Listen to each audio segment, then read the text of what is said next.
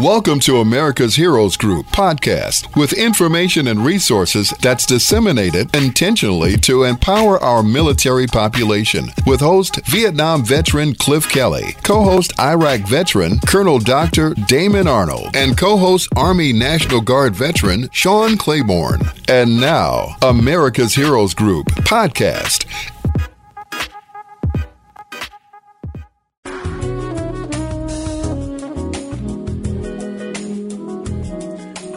Welcome to America's Heroes Group Roundtable with Women Have a Voice and me, Deborah Denhart. Today is Saturday, January 21st, 2023. January is Cervical Cancer Awareness and National Blood Donor Month. Our host is Cliff Kelly. I'm your co-host today, Deborah Denhart. Our executive producer is Glenda Smith, and our digital media producer, Ivan Ortega's Scouts Honor Productions. Today, on our panel is Jennifer Ruth Green. Jennifer Ruth Green is a graduate of the United States Air Force Academy and a combat veteran of Iraqi freedom. She's the founder of Mission Aero Pipeline, a nonprofit providing aerospace and STEM training to underrepresented youth, and is currently an instructor pilot, as well as serves as a lieutenant colonel in the Indiana Air National Guard. Jennifer Ruth, thank you so much for being here today. Absolutely. Thank you so much for having me. I appreciate it. It's really an honor to have you here, and I'm just so excited to let's talk more about you. Can you tell me more about growing up and how your past has influenced who you are today? Absolutely. So I am a military brat, a third-generation combat veteran. I'm the baby of six, and both my grandfathers and my father served in the military. My grandfather served in World War II, both of them, and then my father served in combat in Vietnam. And as you mentioned, I served in Operation Iraqi Freedom. My mom is a trained nurse, and she's Filipino, and my dad's African American. And so I grew up in a biracial home. Again, the baby of six, 4 boys, 2 girls, and truly do love my family.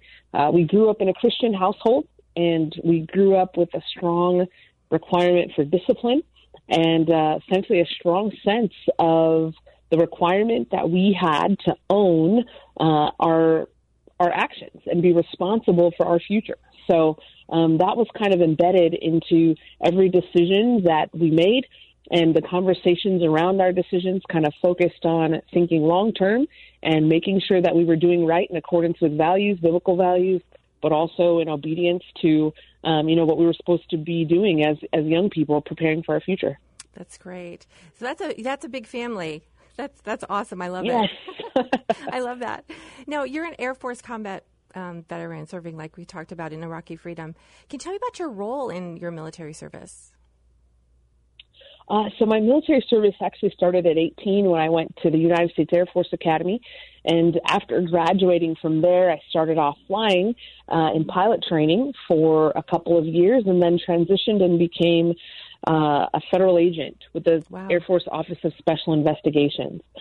So my deployed time in Operation Iraqi Freedom was as a mission commander in combat. And the training that I received was to vet and recruit spies.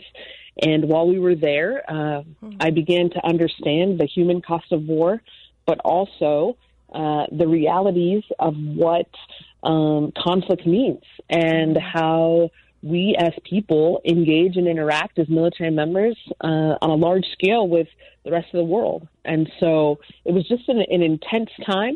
And I will say publicly that war is an ugly thing, the ugliest thing I've ever been a part of.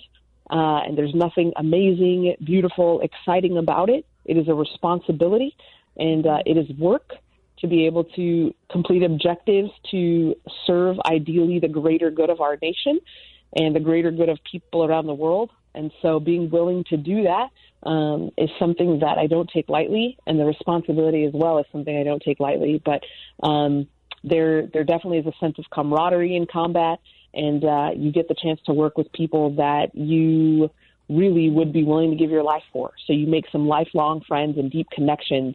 And so it's just a very, very unique experience. But that was combat, and that was essentially the requirement during Operation Iraqi Freedom. That's great. And you also have a piloting background. Can you share a little bit about that? Yes.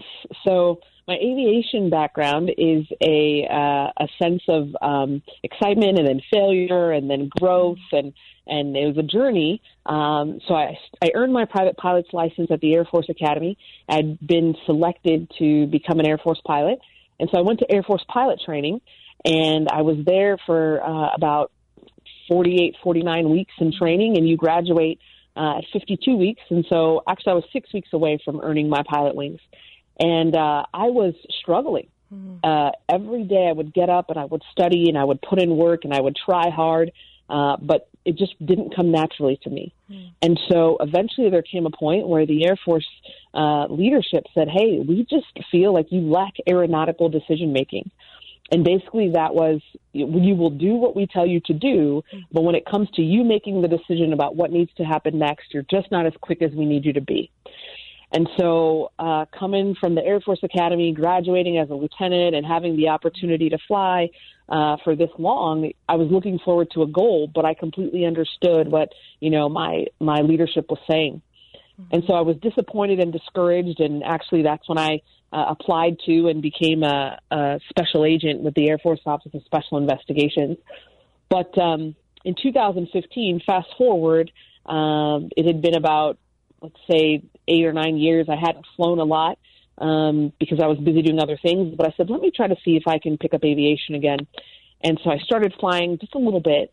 But in 2015, I was in a missions conference down in Brazil on a missions trip. And there were some people that encouraged me to pick up flying. They said, hey, you have a pilot's license, and we're here and need to travel up and down the Amazon. There's one plane and there's one pilot. And if either of those things are down, then we don't have the capacity to do our job in reaching people, with the gospel. And so it really just kind of spurred me to say, hey, how can I help solve the problem that I see? And so I went back and started an aeronautics degree and started training and preparing and earning aviation ratings. So I finished that degree in aeronautics and then became a certified flight instructor. And I said, I want to develop and serve missionaries through aviation. I also have a heart for underrepresented young people. And so I want to make sure that we can combine those two. So we started a nonprofit to develop and serve missionaries through aviation and primarily target, underrepresented young people as the people that we train with our STEM curriculum. So we're very excited about that. And I'm encouraged by the opportunity to do something that I appreciate and get back into aviation because now that it makes sense, it is such a joy and it feels so free in the air for sure. That's amazing. I think it takes such courage to go back to something. I think as women sometimes we fail and then we're like, oh, well, I'm never trying that again, right? It's kind of like we just have these expectations that we're going to get it maybe the first time, second time. After a few times, you're kind of like, I think I'm hanging that in, But you went back and got it, You said, okay, I'm going to do it again. And that takes courage to do that. So I salute you on that. That's great. Well, thank you. Do you feel like you faced any obstacles being a woman in the military during your service? I went to a school where 80% of the population was men. And so we were a part of a small population, and the first class of women graduated in 1980. And so they faced a lot of opposition being in service academies because they were previously all male. And the congressional authorization to allow women to serve and come in the class of 1980 was very very impactful. But they went through it a lot, and I got the chance to stand on their shoulders. And so personally, I didn't see any specific things where I personally had trouble. But I think there were some things that were quite unique as far as experiences go, but nothing insurmountable. But first, let me talk about some of the things that I've seen from, people who came before me. Thinking through the aviation situation, in long flights and fighter jets, and by long, couple of hours, there were previously not women combat fighter pilots. And so fighter pilots, period, or combat fighter pilots. And so in the aircraft during those long sorties, men would use the restroom and relieve themselves through what they would call a piddle pack. and it was a pack that you would sit down and relieve yourself in. Well, it was based on the male anatomy.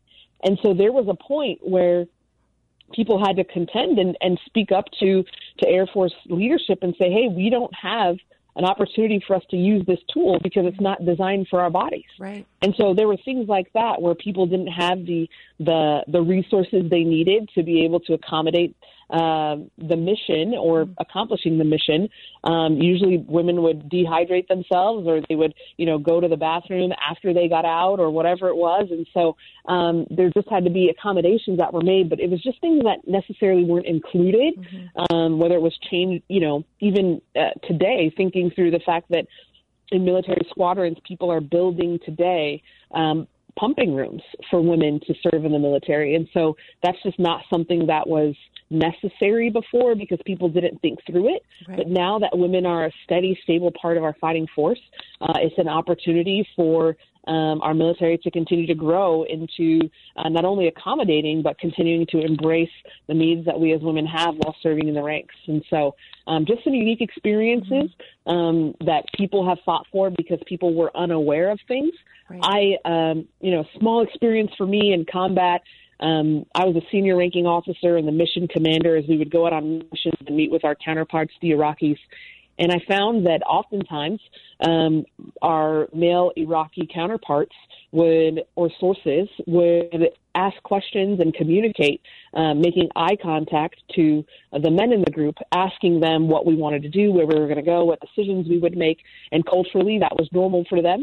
But as the leader, I was the one making the decisions. And so the men in our convoy would turn to me and ask the question, and I would answer, and then the interpreter would ask, or respond to our counterpart, and then they would turn around and ask a man again. And so it was just simple things like that were cultural, but nothing where I felt that it was insurmountable or intentional. That was cultural, specifically in Iraq, but nothing that, impeded my ability to serve.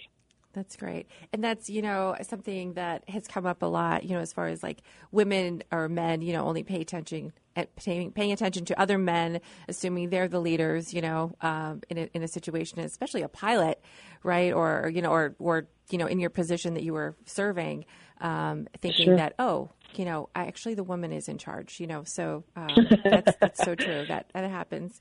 Even with doctors, not being referred to as doctor because they're a woman, but Mrs. So that has come up, in conversations before. So, and you experienced that yourself. Now, you've done some amazing things, with the underrepresented children of the youth, and I just think that's so amazing. And you have so many hands in the pot, instructor pilot. Now, I'm really impressed that you, in all of those things that you have your hands in, you ran for Congress last fall. So what motivated you to run for Congress? Yes, so we spent the last 18 months of the 2022-2021 calendar years competing for the opportunity to serve in the 118th class of Congress. And it was a very unique experience, but driven by this need to take care of our country. I remember February 4th, 2020, when I saw the State of the Union address, when President Trump was speaking, and behind him was Speaker of the House Nancy Pelosi. And it was not hidden that the two of them didn't get along. And so on a national stage, though, on one of the biggest nights where our country is conveying to the world what we plan to do, the commander-in-chief's intent, ultimately the state of our nation and where we're going, all of those things being public, the number one and number three in our country are having this passive-aggressive battle, standing, not standing, clapping, not clapping, those kinds of things. But ultimately, at the end of his speech, Speaker Pelosi tore up the State of the Union address. And not only did she tear it up once, but she tore it up 4 times. And I remember seeing that, and I remember feeling a visceral feeling in my stomach. And I remember thinking, wow, this is harmful. This is terrible from our leadership. And thinking to my role at that time, I was serving as a military commander of a communications flight at the 122nd Fighter Wing, and I had deployed people to combat. I had redeployed people, and it was a responsibility. It was the gravity and the weight of it was something that was not lost on me. And so looking at that situation, I said, wow, as a leader, it is my responsibility to convey truth and transparency, but also to convey strength and viability and connectivity. And right now, the leadership of our country is conveying weakness. And right now, they're conveying instability. And I thought about it. I said, you know what? Tomorrow there are going to be headlines. Tomorrow people are going to stand up and say, thank you, Speaker Pelosi. Thank you for what you've done. And this wasn't about Republicans or Democrats or President Trump and whether or not he was, you know, the disagreements that she had with him was right or wrong. But the reality is, as leaders, we are accountable and responsible for our actions. And leaders on a national stage have to understand that they are conveying information to our enemies and our adversaries. And if our enemies and our adversaries believe that we're a house divided, if they believe that we're not ready to combat the challenges or to stand firm with the direction that the president has provided, then they see a house that's divided. House divided cannot stand, and it made me think, you know what? It's very easy for politicians to stand up and say, hey, I'm going to do this and I'm going to get applause and people are going to give me money and people are going to say job well done and pat me on the back. But at the end of the day, if our enemies decide that we're weak and they decide to plan an attack, my life is on the line, and the lives of military members, my brothers and sisters in arms, we are going to be the ones that are accountable and responsible for responding to these attacks. And so it's fine to sit in your up-armored SUV and roll around Washington, D.C. and have a security team, but I am responsible for keeping the country safe, and it's your responsibility to convey strength. And the Constitution says that the legislative body is the body that's intended to declare war. And so I thought about it. I said, you know what, if people in Washington understood the human cost of war, they would be a lot more careful with their actions. They would be a lot more careful with their conduct. And we need people who understand the human cost of war. And I saw that 19% of congressional members had served in the military. And I don't know what ratio of or what the percentage of those 19% are people who have served in combat. But at the end of the day, that number has decreased because during the Vietnam era, we had many more veterans who served. And so ultimately, at the end of the day, I just said we need people who are ready to stand up and take care of our country and respect the responsibilities because we have a task to take care of. And one of those major tasks is taking care of being leaders and conveying confidence in our country and keeping our military safe. And you stood up to that and you said, I'm going to do something. And that's awesome. I love that. Yes, it took courage to do that. And Thank you you. did. Now, what obstacles do you feel like you faced during the campaign? It wasn't an easy ride, right? I'm sure. So I'm sure there were some bumps in the road. Can you share some of those bumps that you faced and how you overcame them? Well, I think campaign life in and of itself is something that's very unique. I was very fortunate to have solid friends who believed in the same mission that I believed in, prayer partners who were willing to pray with and for me that I would have personal strength and strength of character to be able to execute what I said I stood for. And I think that was very impactful and helpful as a foundation, and a strong family that was dedicated to helping me as well. So all of those things were very helpful. But there were some unique obstacles. For example, the Air Force leaked my records, my entire military record in unredacted form to opposition research firm who was researching on behalf of my opponent. And so they got a hold of my records, and unfortunately in my record is the reality that I'm a survivor of sexual assault in the military sexual trauma.